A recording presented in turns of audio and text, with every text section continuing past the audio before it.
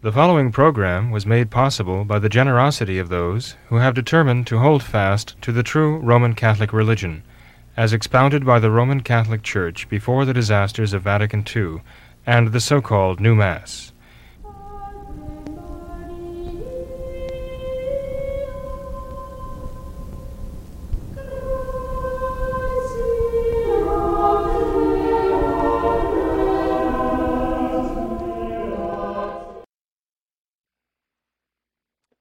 Hello and welcome to another live edition of What Catholics Believe.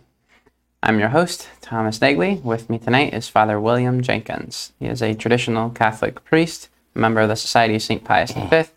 He's also the pastor of Immaculate Conception Church right here in Norwood, Ohio. Hello, Father. How are you tonight? Very fine, Tom. Thank you. And yourself? Just the same. Great to be here again, Father. Good to see you. Yes.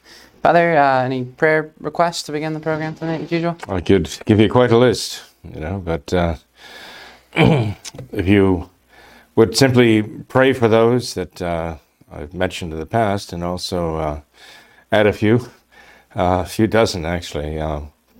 But if you would pray for those on the Immaculate Heart of Mary prayer list, that's pretty comprehensive. Today, let's ask for prayers in particular for Blaise. Little Blaise is home from the hospital, and I understand he's doing well, thank goodness. That doesn't mean he's well. But it means that he's not in danger at the moment, so we're grateful for that, and thank you for your prayers. Blaise's family wants me to thank you for your prayers for him. And also, of course, Mr. and Mrs. Evans. I ask for prayers for both of them, and for Joe, and for Donna, and I've mentioned their names in the past, but I generally try to get the okay for that. But as I say, Our Lady knows who they are, and to pray for them because I've asked. She will see to it that her Son, our Lord, is certainly brought.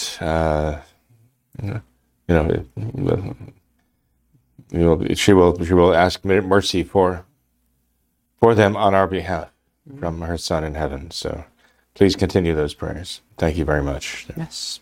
Thank you, Father.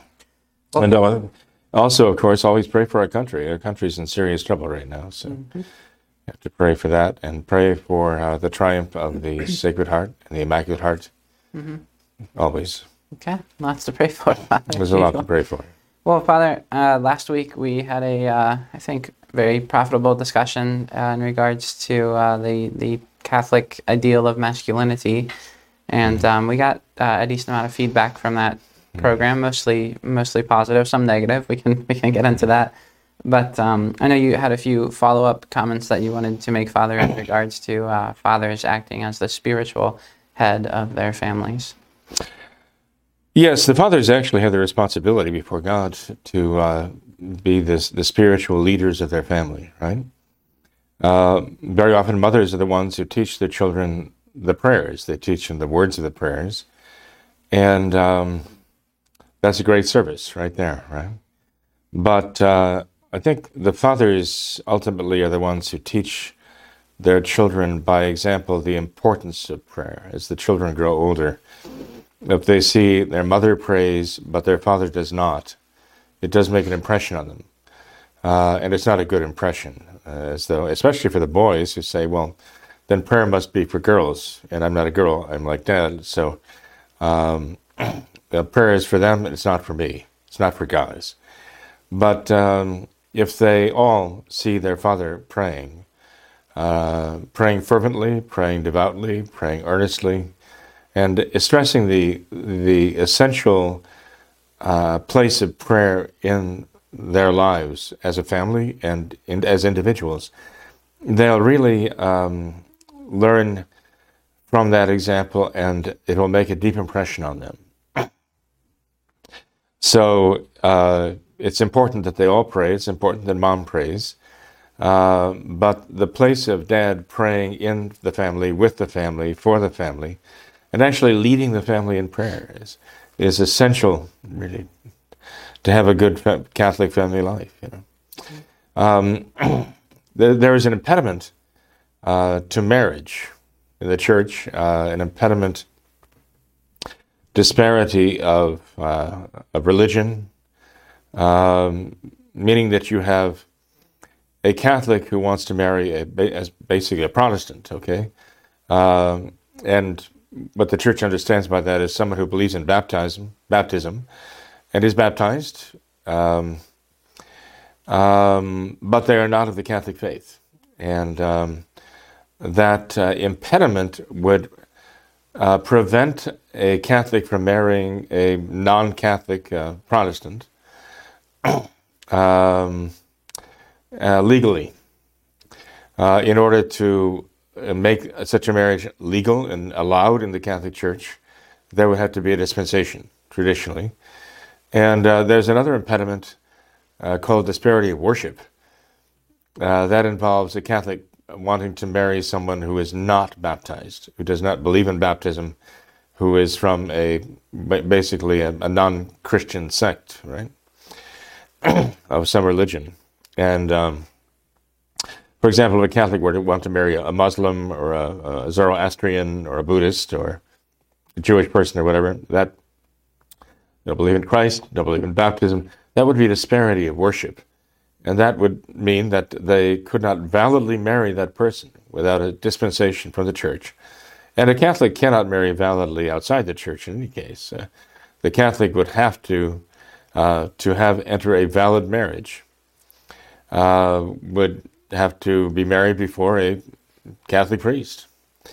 And the only way that could possibly happen is if, this is traditionally speaking, if the church would grant a dispensation. The diramen impediment, we think of the word dirament, D-I-R, dire, that diramen impediment would render a marriage between a Catholic and a non-baptized person to be invalid, as well as illegal, of course, unless that were lifted. And the church would grant that dispensation only for very, very serious reasons, traditionally. The prohibiting impediment of a Catholic marrying a Protestant who would have been baptized in a Protestant sect, again, that would make it illegal, but the church is against that too. The church is against what we'd call mixed marriages. And it all really does involve this question of the father being the leader of the faith in the family. And if you have a mixed marriage where the man, the husband, the father, is not a Catholic, and he's supposed to be the spiritual head of the family, you've got a very serious problem going right from the start, right, affecting the family right from the beginning. Mm-hmm. And it's going to be impossible for him to be the spiritual head of the family if he's not even of the faith, and but had to make promises in order to be married to a Catholic woman in the Catholic Church, that he would see to it that all the children are raised as Catholics, and he himself is not practicing the Catholic faith. There may be hope that he would convert to the Catholic faith in the future, but that's a hope. It's not a fact at that time. And so immediately you have the whole order of just leadership in the family distorted in the eyes of the Catholic Church. Now there are those who would blame the church for that and say, well, you're just anti everybody but Catholic, you know. But the fact is the Catholic Church believes or believed, the true Catholic Church, the traditional Catholic Church, not the Novus Ordo, okay? But when I say the Catholic Church, I mean the real Catholic Church, the traditional Catholic Church, believes that it was established by the one true Son of the one true God. It is the one true religion, the one true church, and it teaches the one true faith. There are people who don't like to hear that today, but let's face it, why would you bother with any religion that couldn't say that, right? Why would anybody who styles himself Christian in any sense want anything to do with a religious body that could not say that? I mean, you'd think that would be exactly what you would want to hear, exactly what you would expect to hear from the one true church established by the one true Savior, right? That exact point. So if pagans don't like that, well, we can understand they don't like that because they don't appreciate and often they hate our Lord. But why anybody who would style himself a Christian would find that offensive? You'd think that's exactly what they would hope for and demand of any religion, of any religious body they would embrace. But in any case, the point is the church says this and acts this way. The church actually acts as though she believes. The traditional Catholic Church actually acted upon that belief and was consistent with that belief that it is the one true church and that it is beholden to our Lord Jesus Christ for what she is and what she has. And she can't negotiate this because it comes from Christ himself. She can't negotiate it. She can't compromise on it. She will live with it or die for it. But this is what the true church does out of allegiance to our Lord Jesus Christ. And that is what the Catholic Church has always done. So when the church has these impediments to marriage, it really is to protect people. It's to protect her own Catholic children, her own Catholic people against entering bad marriages that are torn apart by disparity of faith and exposes the children to all kinds of danger. Because it is the faith that first unites us to our Lord and gives us hope then of everlasting life.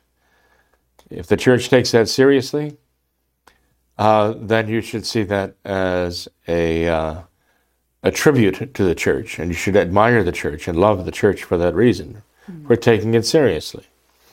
And those who are offended because the church takes it seriously are the very people who would be offended by our Lord, like the Pharisees and the Sadducees of old. This kind of helps us to understand why it's so essential in the eyes of the church and the eyes of Catholics that the father and the mother be united in faith. The most important ideas governing our lives are to be found there. The very souls of their children are defined by what we know of faith, by what Jesus Christ has taught us. And when the father and mother don't agree on the purpose of life, the purpose of being married, the purpose of giving life, having children, raising the children, when they don't agree on the very fundamental purpose of these things, the very fundamental meaning of these things, how are they supposed to become two in one flesh, as Genesis chapter 3 tells us?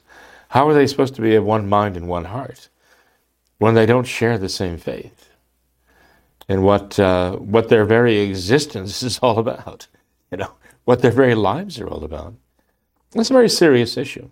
The Catholic Church has always taken it very seriously. That's why she has these impediments. It has to do with the position of the father in the home. And that is one very, very strong reason why the Church wants to be sure that the children to be born of a marriage have Catholic parents who have the same faith and are united in faith, and that the father can be a real spiritual leader in his family, rather than the father and the mother either being at conflict, in religious conflict with each other for influence over the children, or eventually just not caring anymore and adopting a position of religious indifferentism entirely. So sometimes you have a mixed religion marriage where the children feel this is almost like a matter of choosing between dad and mom, or dad and mom are vying for our allegiance, to follow them in their religious or lack of religious convictions. Or the parents have just surrendered entirely their faith. And then the kids grow up with the idea, well, it doesn't matter. Who cares, which is worse? I think the religious indifference is the worst of all. Our Lord says, I would that you were hot or cold, but because you're neither hot or cold, I will vomit you out of my mouth, right? And there are those who care about our Lord very much. They either love him or they hate him. Time comes when those who hate him can be converted to love, but at least when they hate him, they give him the honor of existing, and they consider him to be formidable. even a formidable adversary, but someone who's indifferent has an attitude of complete contempt for God, as though it didn't matter whether he existed or not. Who cares? As though he meant nothing to them.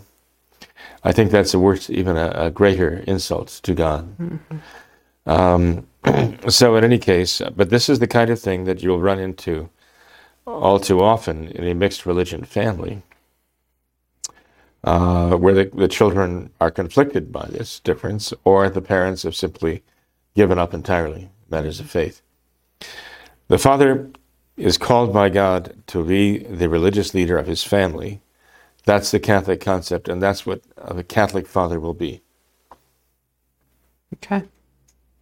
Very good. Thank you for that explanation, Father. Certainly. And in response to our last program, I wanted to read one of the emails that we received, some excerpts from it at least, and get your response to this. A viewer who says that I think Father Jenkins was far too easy on today's women in the last program. He says, I think the Father has no idea how toxic, insolent, and ungovernable are most of today's women. Even many quote-unquote traditionalist women now have the Jezebel spirit and are thus thoroughly intransient, incorrigible, intractable, and indeed psychotic. He explains that he had to walk away from several relationships because of this, and he says, in my experience, the toxicity of today's women, even quote-unquote traditional Catholic women, cannot be overstated. Your response to that, Father, do you think that you are far too easy on today's women? I'm totally naive. I have no concept of what's going on out there in the world. And I wear blinders on the airplanes when I'm running through the airports, and I see nothing, hear nothing, and say nothing. But it might shock our friend here, who's probably very young, I imagine, probably a young man. Well, he says he's had to flee from some toxic relationships. So I get the impression that he's had his share of encounters that were very unpleasant. Believe me, I actually have had plenty of experience with these toxic women that I deal with when I travel, as fellow passengers on airplanes, and also in any number of other capacities. So, but if I don't think that our friend here was really understanding what I was saying. I was talking about someone in a Catholic marriage. I was talking about a man in a Catholic marriage, the kind of man he should be to be a husband and a father, and telling basically more the women what they should be looking for in a man that they want to marry. I mean, I think if you went back and listened to the program again, I think you'd understand what I'm saying here. And so I'm not talking about women in general. I'm talking about women who are looking for a real man. And I mean by that, a real Catholic man to marry, to be their husband and to be the father of their children. There are certain qualities that they should look for. And basically I was telling them that they should look for a man who can lead. They should marry a vertebrate. They should marry a man who has a vertebra, who has a backbone, who has a spine. And they should want a man like that who can lead. So I'm sorry that he completely missed the point. But what I was saying there was not only to the young men that this is what they must be, but I was saying that basically to the young ladies too, that they should want a man like that, who can lead and whom they can respect. So I don't know. I guess I'm puzzled why he came away with this completely, but I consider to be rather off-base interpretation of what I was saying. But Tom, you were there. Something tells me you probably remember something of that program. What are your impressions of what I said and your impressions of what he's saying? What he's saying I said or didn't say? Well, he says that you were too easy on today's women. in general. I don't think that you were talking about today's women in general. Like you said, the discussion was about Catholic masculinity, and we were talking about, like you said, Catholic marriages. So I don't think, as I recall, any point in the program really we were talking about today's women and men in general. I think the discussion was more focused on Catholic men and Catholic women. So I think, of course, we would both agree there's definitely some problems with both men and women in general in the world today. Well, and traditional Catholic men and women, too. Yeah, of course. There are traditional Catholic men who are afraid to lead, and there are traditional Catholic women who resent being led or finding a man who would lead, right? I mean, his point is also that there are many traditional Catholic women who are that way. They're affected by this tendency, and my point to them was, find a man who will lead and be willing to respect him and lead. I mean, the title was, marry one you respect and respect the one you marry, right? Yeah. So that seemed to be, what advice would you give that gentleman? I have some advice to give myself, and I know what I would tell him. But what are the impressions you've gotten about the circles he's traveling in, or shall we say, searching in for? Well, I don't know about his circles, Father, but I can say by and large the traditional Catholic women that I have experience with and encounter here in our parish are certainly do not fit this bill. I think they're very edifying and wonderful women for the most part. But I think it's not uncommon, Father, to encounter especially young people in the world today who have kind of like a very bitter mindset almost, and this is not an uncommon sentiment, I don't think, where you hear things like this, that I could never get married because all the women or all the men out there are just terrible. And well, does that sound bitter to you? I think so, Father. Oh, okay. Yeah, I think so. So it sounds bitter, and I think anyone with that mindset is never going to be very successful. So I would say need to do. So you would tell him mindset. to come here and meet some of our young ladies, right? I think that would be And a you good think place he to might be start. pleasantly surprised? I would hope so. But you would agree, I assume, that there are traditional Catholic young ladies who course. are tainted with the spirit of the world, Of course. right? Of course. And we know that, right? Yes, sir. It sounds like he's had encounters, he's encountered quite a string of them, right? Yeah. Of these would-be relationships that have been toxic. And that's unfortunate, but he can learn from this experience, too. He can learn in advance before getting involved with somebody. He can learn, perhaps to recognize these tendencies already. Yeah. But I guess I would tell him, look, thank goodness you recognized that whatever relationship you've tried to develop here was not going to work, because you saw character traits here that were not conducive to having a traditional Catholic family, in a young woman who would not be a good traditional Catholic wife for you. And when you want to be a real traditional Catholic husband and lead, okay? I don't know that anything I said last week would go contrary to what he thinks a Catholic husband and a Catholic father should be, because it was all about them taking the lead and showing real, Catholic character and faith. So he's not pointing out that I can see any disagreement in what I'm painting, the picture I'm painting of what a traditional Catholic man, husband, and father should be.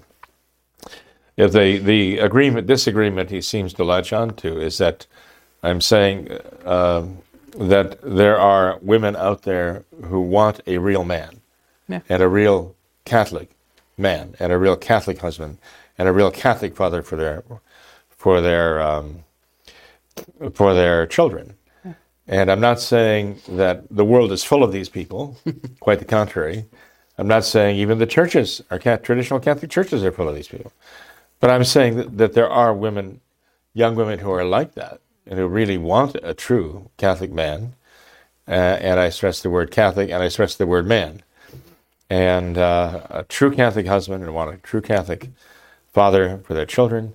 And it's a matter of finding them. doesn't sound like he's having an awful lot of success.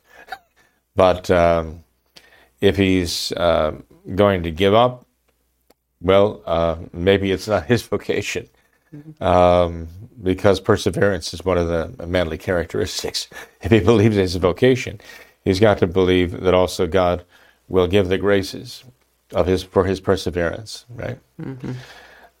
So we'll keep him in our prayers, and invite him to come to Immaculate Conception, where we have a plethora of That's right. true Catholic young women with a true Catholic spirit, who want to be the true Catholic wives and true Catholic mothers that he's looking for.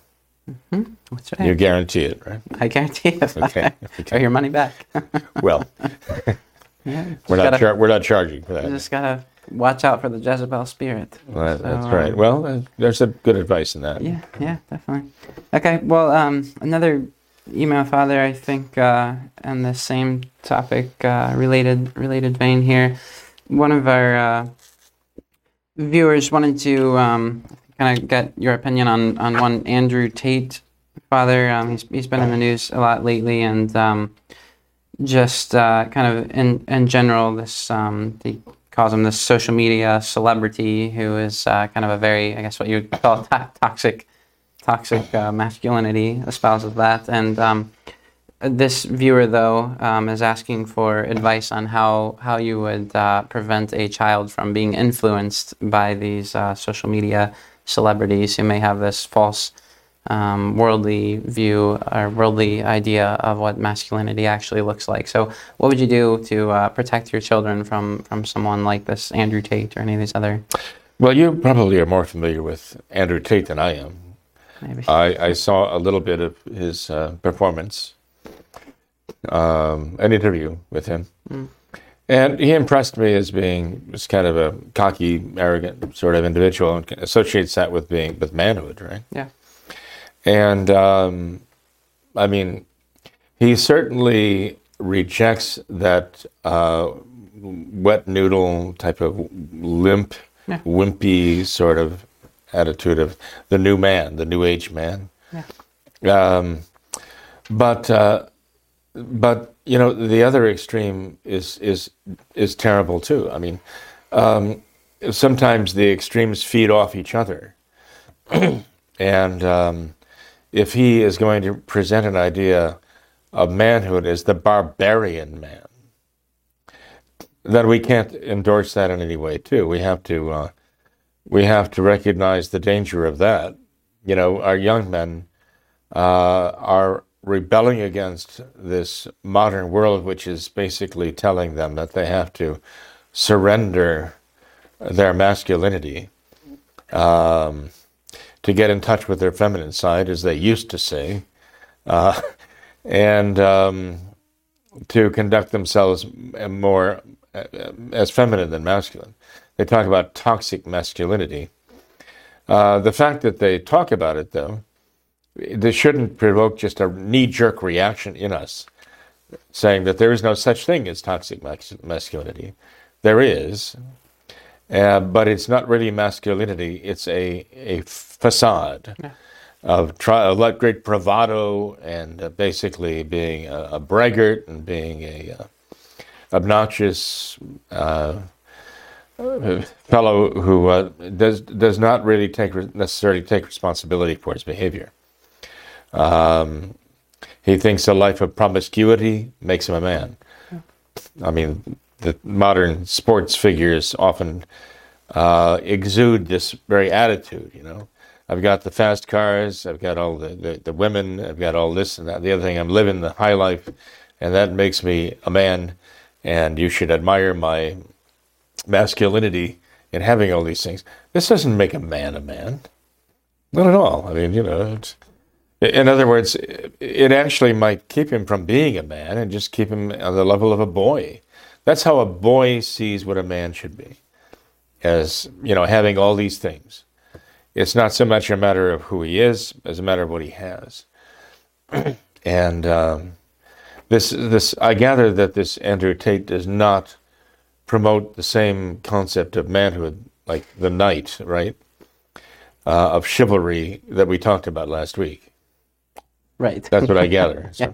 well, the question here then is, how do we protect our boys against it? Yeah. Well, let's face it, Tom. I mean, the only way you can protect your boys against a false, misleading, and toxic concept, a false concept of masculinity and manhood, is to give them the true concept of masculinity and the true concept of manhood. Where do we find it? We find it in our faith. We find it in sacred scripture. We find it in our Catholic tradition. We find it in the lives of the saints. We find that concept of what the true Catholic man is. That's why I was talking about the knights, because the knights epitomized that Catholic concept of who a man is, and what it is to be truly masculine. And, you know, I mentioned all the virtues, the knightly virtues that were expected of a man whose hand they put a sword in and they put on a horse and given the mission to go defend the defenseless and spend yourself for, you know, serving God. You know what comes to mind when I hear the name Andrew Tate now, and by the way, I think he's been imprisoned in Romania right now, right? Probably at the instigation of some, I don't know who is behind this, but I think he's being charged with trafficking or something like that. Do I think it's true? I don't know, but I think it might well not. I think they might just want to somehow disgrace him and put him out of circulation. There are a lot of people who don't like his message because he's having an influence. But I don't know that influence is necessarily good either. You've heard of Ayn Rand, right? Mm-hmm. I don't know if you've ever listened to what she had to say. Just recently, I actually was listening to an interview of Ayn Rand by Mike Wallace, I think it was. This was quite some time ago that this interview was made, and I never actually heard her speak for herself. In the interview, though, she condemns this human altruism and says it should be every man for himself. That's what it should be. She says this altruism of spending yourself for the good of others is evil. She says it's evil to be like that. And she's an atheist, right? Of course, she would deny our Lord. I guess she would see the idea of him, the Son of God himself, coming and being crucified for us as our sacrifice to redeem us, would be, in her mind, the ultimate evil, like the ultimate altruism. But when I was watching this interview with Andrew Tate, it kind of made this connection between, like, it's every man for himself, and get what you can, and don't let anybody get in your way, essentially, right? Or divert you from whatever self-serving goals you have. It all seems to get back to existentialism, the existentialist philosophy of Jean-Paul Sartre, another atheist, who said that it's up to everyone, every individual must create himself by using his own will to make decisions. And as long as he can make the decisions according to his own will, without being in any way influenced or coerced, or as long as he's free to make his own decisions for himself, that's when he's human. And to the extent that he allows any other interests to, let's say, direct or impede the absolute free use of his own will, to that extent he's not free and he's not human. And all of this seems to hang together, this atheistic idea that it's every man for himself. You create yourself by using your own will and serving yourself. And it's one big free-for-all, like playing King of the Mountain, you know. That is very evil. I mean, this is satanic. The other side is satanic too. I mean, you've got these satanic extremes here. And they're trying to, somehow come together and crush, draw everybody to the one or the other. Yeah. So the only way to avoid either one is to do what the Catholic Church does. Case in point, the Arian heresy denied that Jesus Christ is truly God. The Arian heresy taught that Jesus Christ is a great creature, but only a creature, and is worthy of our reverence and our respect, like a great prophet, like the Muslims might say, but he's not God. To counter that, there was an anti-heresy which went to the other extreme. It says Jesus Christ is the Son of God and was never truly man. So they began to deny his humanity. And these denials took various forms: monothelitism, monophysitism. They tried to somehow impede or impair the actual humanity of our Lord. Some would even say that our Lord came, that the Son of God did not actually become man; he just possessed a man, or that he came as in a disguise, But there was no real incarnation where God became man.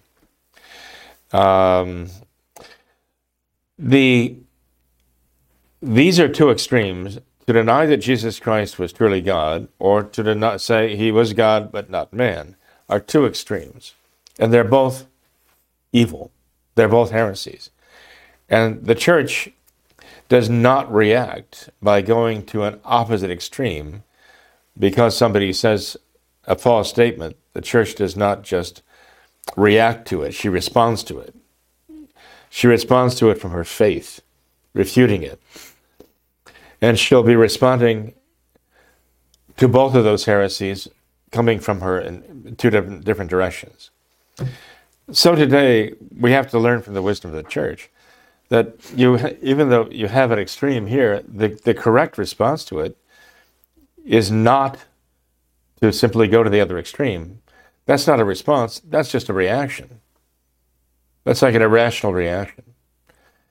The correct thing to do is to address both sides, both extremes, and to state the truth unfailingly. And both sides will be attacking you, like running the gauntlet. But the Church has always been willing to do that for our Lord, to be faithful to him, to stay the course. And that's what we have to do when it comes down to this question of what it really is to be a man today. We have to set that example. Fathers are desperately needed to set the example of real manly, masculine leadership of their families. They have to be willing to use the God-given authority they have. And they have to use it out of love for God and out of love for their wives and out of love for their children. And that love has to make them strong. It has to be strong enough that they will never forget, not even for an instant, their love for God, their love for their wives, their love for their children, and they will be strong for them. And they will give them what they need. And if the children are clamoring for poison because it tastes good, the father is strong enough to say, no, you can't have that. And the child might say, well, I hate you. And the father may say what St. Paul said, well, loving you more, I be loved less, but I love you that much more. I'm not going to do it. I'm willing to have that happen for your good. And I will stand my ground on the basis of what I know is right and good and pleasing to God and best for you. And we desperately need men like that right now, who will stand their ground and firmly not compromise with the world and not flinch at what the world around them hurls at them or what even their children are hurling at them, right? They have to be able to stand their ground there. So we've got to pray for fathers like that. If they do, if the fathers actually set that example of nobility, and it really is a matter of nobility, right? They will have their wives' respect. They will have their children's respect, because the wives and the children will know that they are loved, that their husband and their father loves them, and is willing to take the brunt of the storm, even if it comes from them. Sometimes stand the ground on the basis of love, and that ultimately is going to triumph in them, and they will learn what it is to be a man. All too often, if they don't learn from their fathers what it is to be man, what it is to be masculine, what it is to be a Catholic gentleman. If they don't learn it from their fathers, you have to wonder where on earth they're going to learn it. Who else is going to be teaching them what it is to be a man? It's a scary thought. Their fathers have to teach them by example. Yes, Father. Absolutely. That means you, Tom. Yes, Father. I see that. Well, another thing we wanted to mention on tonight's program, some of our viewers wanted you to comment on the Grammy Awards from last night, which I'm sure. Oh, my. Yeah. I don't know how to transition into this, but there was apparently. Well, I'm sounding an alert here now, right? Yeah, talk about. There are those who wanted us to say that this. Yeah, not safe for children. No. Well, there was one. Sam Smith, Father, should I say quote unquote quote unquote artist, who performed last night at the Grammy Awards, I guess, and apparently this was a very overtly satanic ritual, essentially that was performed through during one of their so-called songs that Sam Smith and someone else performed, but. There was talk leading up to this, Father, where I guess this Sam Smith fellow was bragging about this, apparently saying that he said something to the effect that Satan will be there at the Grammys and there will be complaints and CBS will be called over this, to try and trump up some. So it was all deliberate. It was very deliberate. It was intentional provocation. I understand CBS even emailed. To start the program, we are ready to worship. They tweeted that. They tweeted, we are ready to worship. Yes, the official CBS Twitter account said that. I think it was in response to a tweet from Sam Smith where he asked his fans, "Are you ready? Are you ready for this performance?" And they replied and said, "Yes, we are ready. We are ready to worship." Okay. And so many were asking, "Well, who? Well, it was satanic what worship. Are you worshiping?" It actually was satanic worship. Yeah. Forming the circle and the whole routine. But I mean the various rock groups have also performed these ceremonies. People just didn't recognize them, right? I mean, there was at least one case of one of the singers leading a ritual in which he was actually asking Satan to take possession of him. A very famous rock band. It happened years ago. I read on stage in front of thousands of people. He was actually going through the ritual defined by Aleister Crowley to invoke Satan to take possession of him. It goes back to being satanic worship. But, Tom, it's about time we just get used to the idea that the modern so-called entertainment industry is thoroughly in the clutches of Satanists right now. There are films that are made that are truly, inspiring, but they're not being controlled by the movers and shakers in the industry, so-called industry. I mean, what is an industry? An industry produces some product that's of value, right? Music industry, what's that? It's like an abortion industry, right? What is that?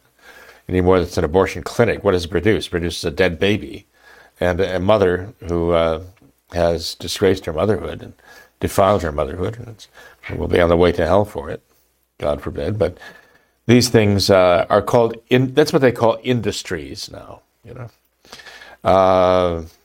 They produce filth, They produce excrement, unfortunately. And so much of that is what we see handed out now as entertainment, and this is what people want. Some people, many people, are willing to pay precisely for this depravity.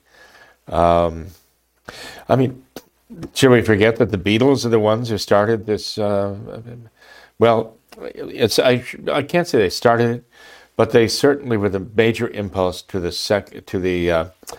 drug culture, so-called. They call it a culture now too, but you can culture bacteria, like you can culture, something deadly, and that's what they do. That's in that sense you'd call it a culture, a drug culture. I mean, back in the 60s, they were actually promoting the drug culture. And there came along, the Beach Boys, the Rolling Stones, and all of them.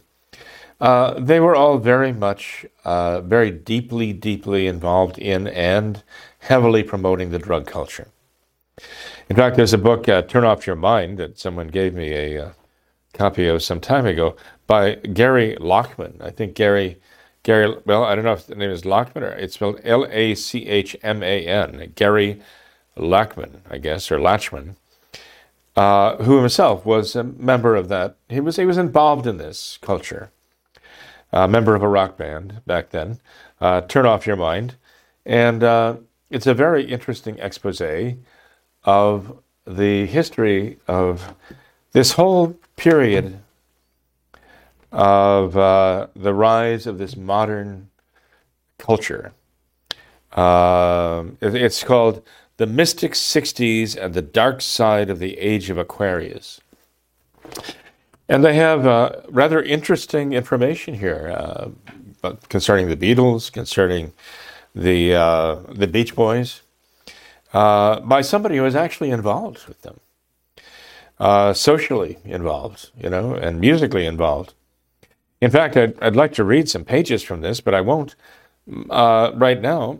But I mean, he talks about the Beach Boys, even involvement, some of the Beach Boys' involvement with the one called the Wizard, who was actually Charles Manson, and how they were all partying together and smoking pot together or whatever else they were doing together.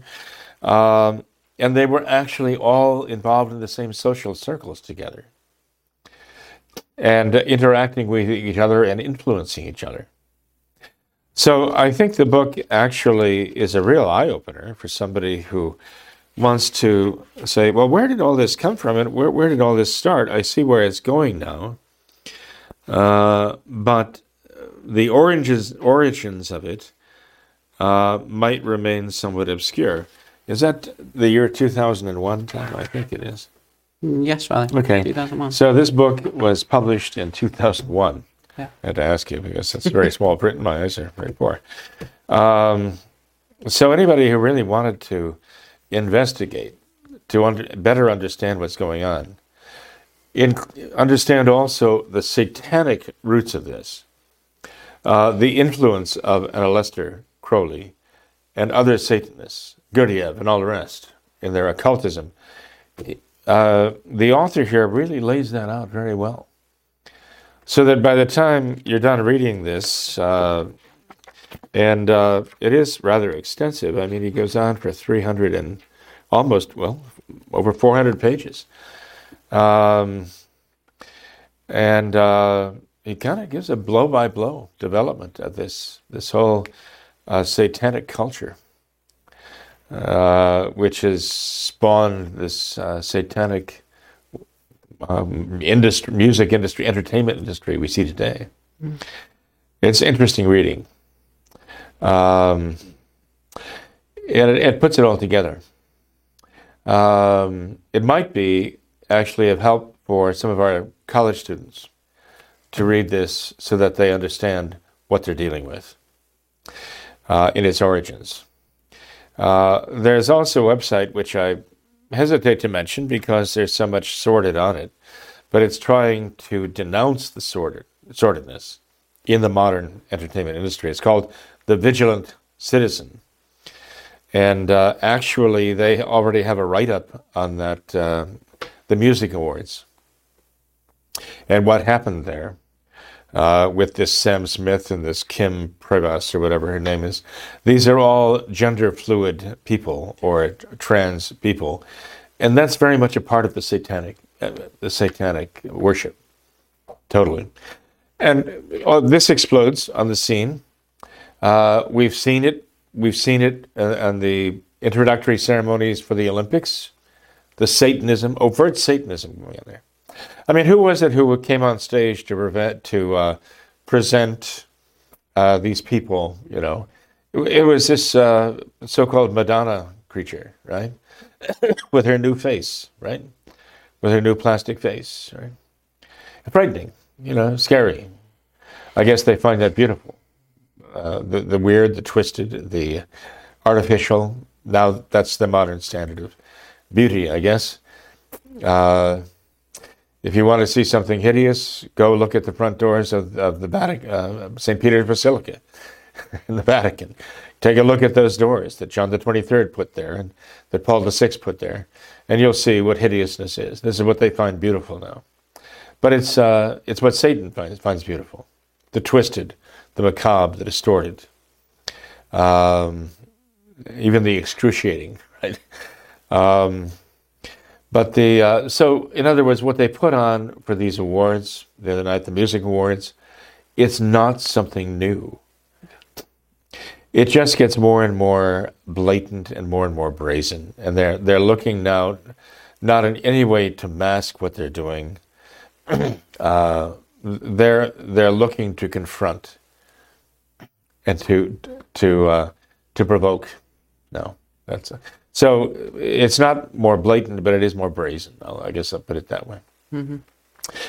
What should that tell us? Well, what is the Satanic Temple just announced that they're doing out in New Mexico?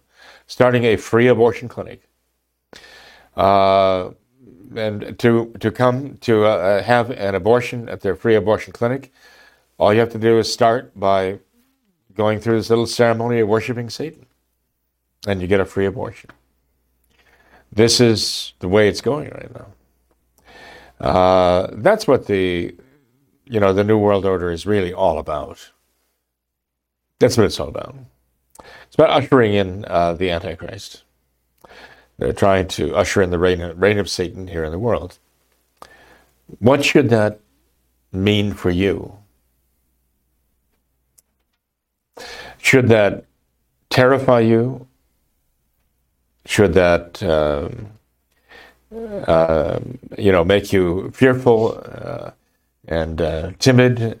What should it do? What kind of a response do you think the traditional Catholic man should make to that challenge? Because it is a challenge. Lift up your heads. Right. Lift up your voices, right? That's right. Lift up your arms, right? In the sense, right?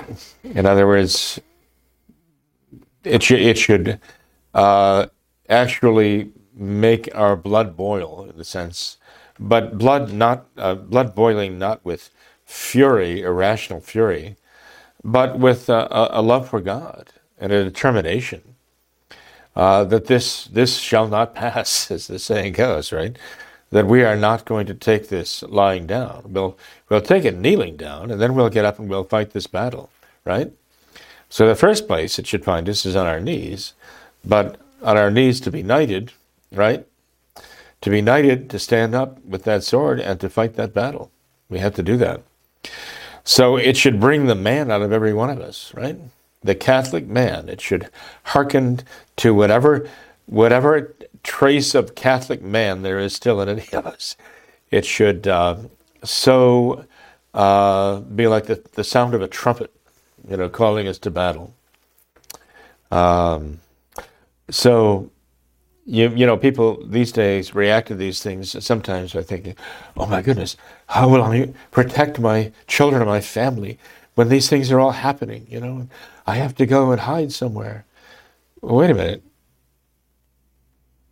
The best way you have to protect your wife and your children is to fight the battle. Not to run from it, but to stand up and fight for it. You have to teach them to fight for what is right? Not to just keep running and hiding for cover. So, this is a man's place, right?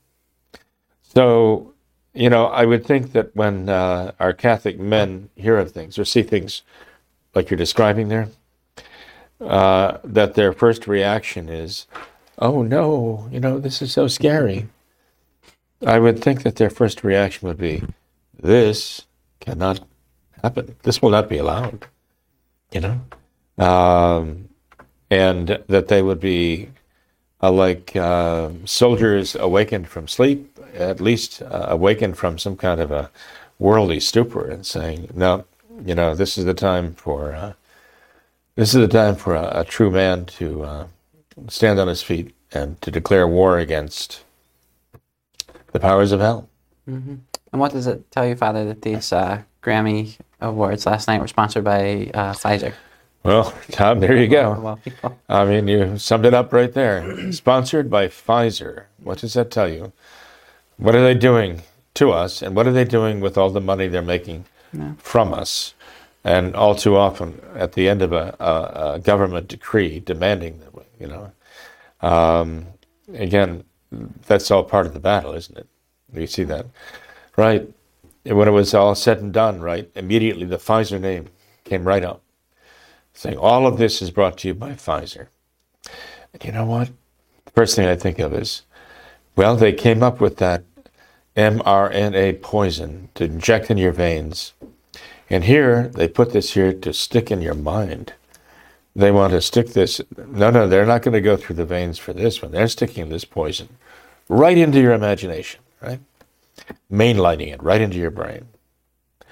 And I'm sure no Catholic parent would allow his children to view these things, right? And no Catholic parent probably would be watching either, except to say, okay, what's this all about? Because my children are tempted to listen to the music put out, so-called music put out by these people.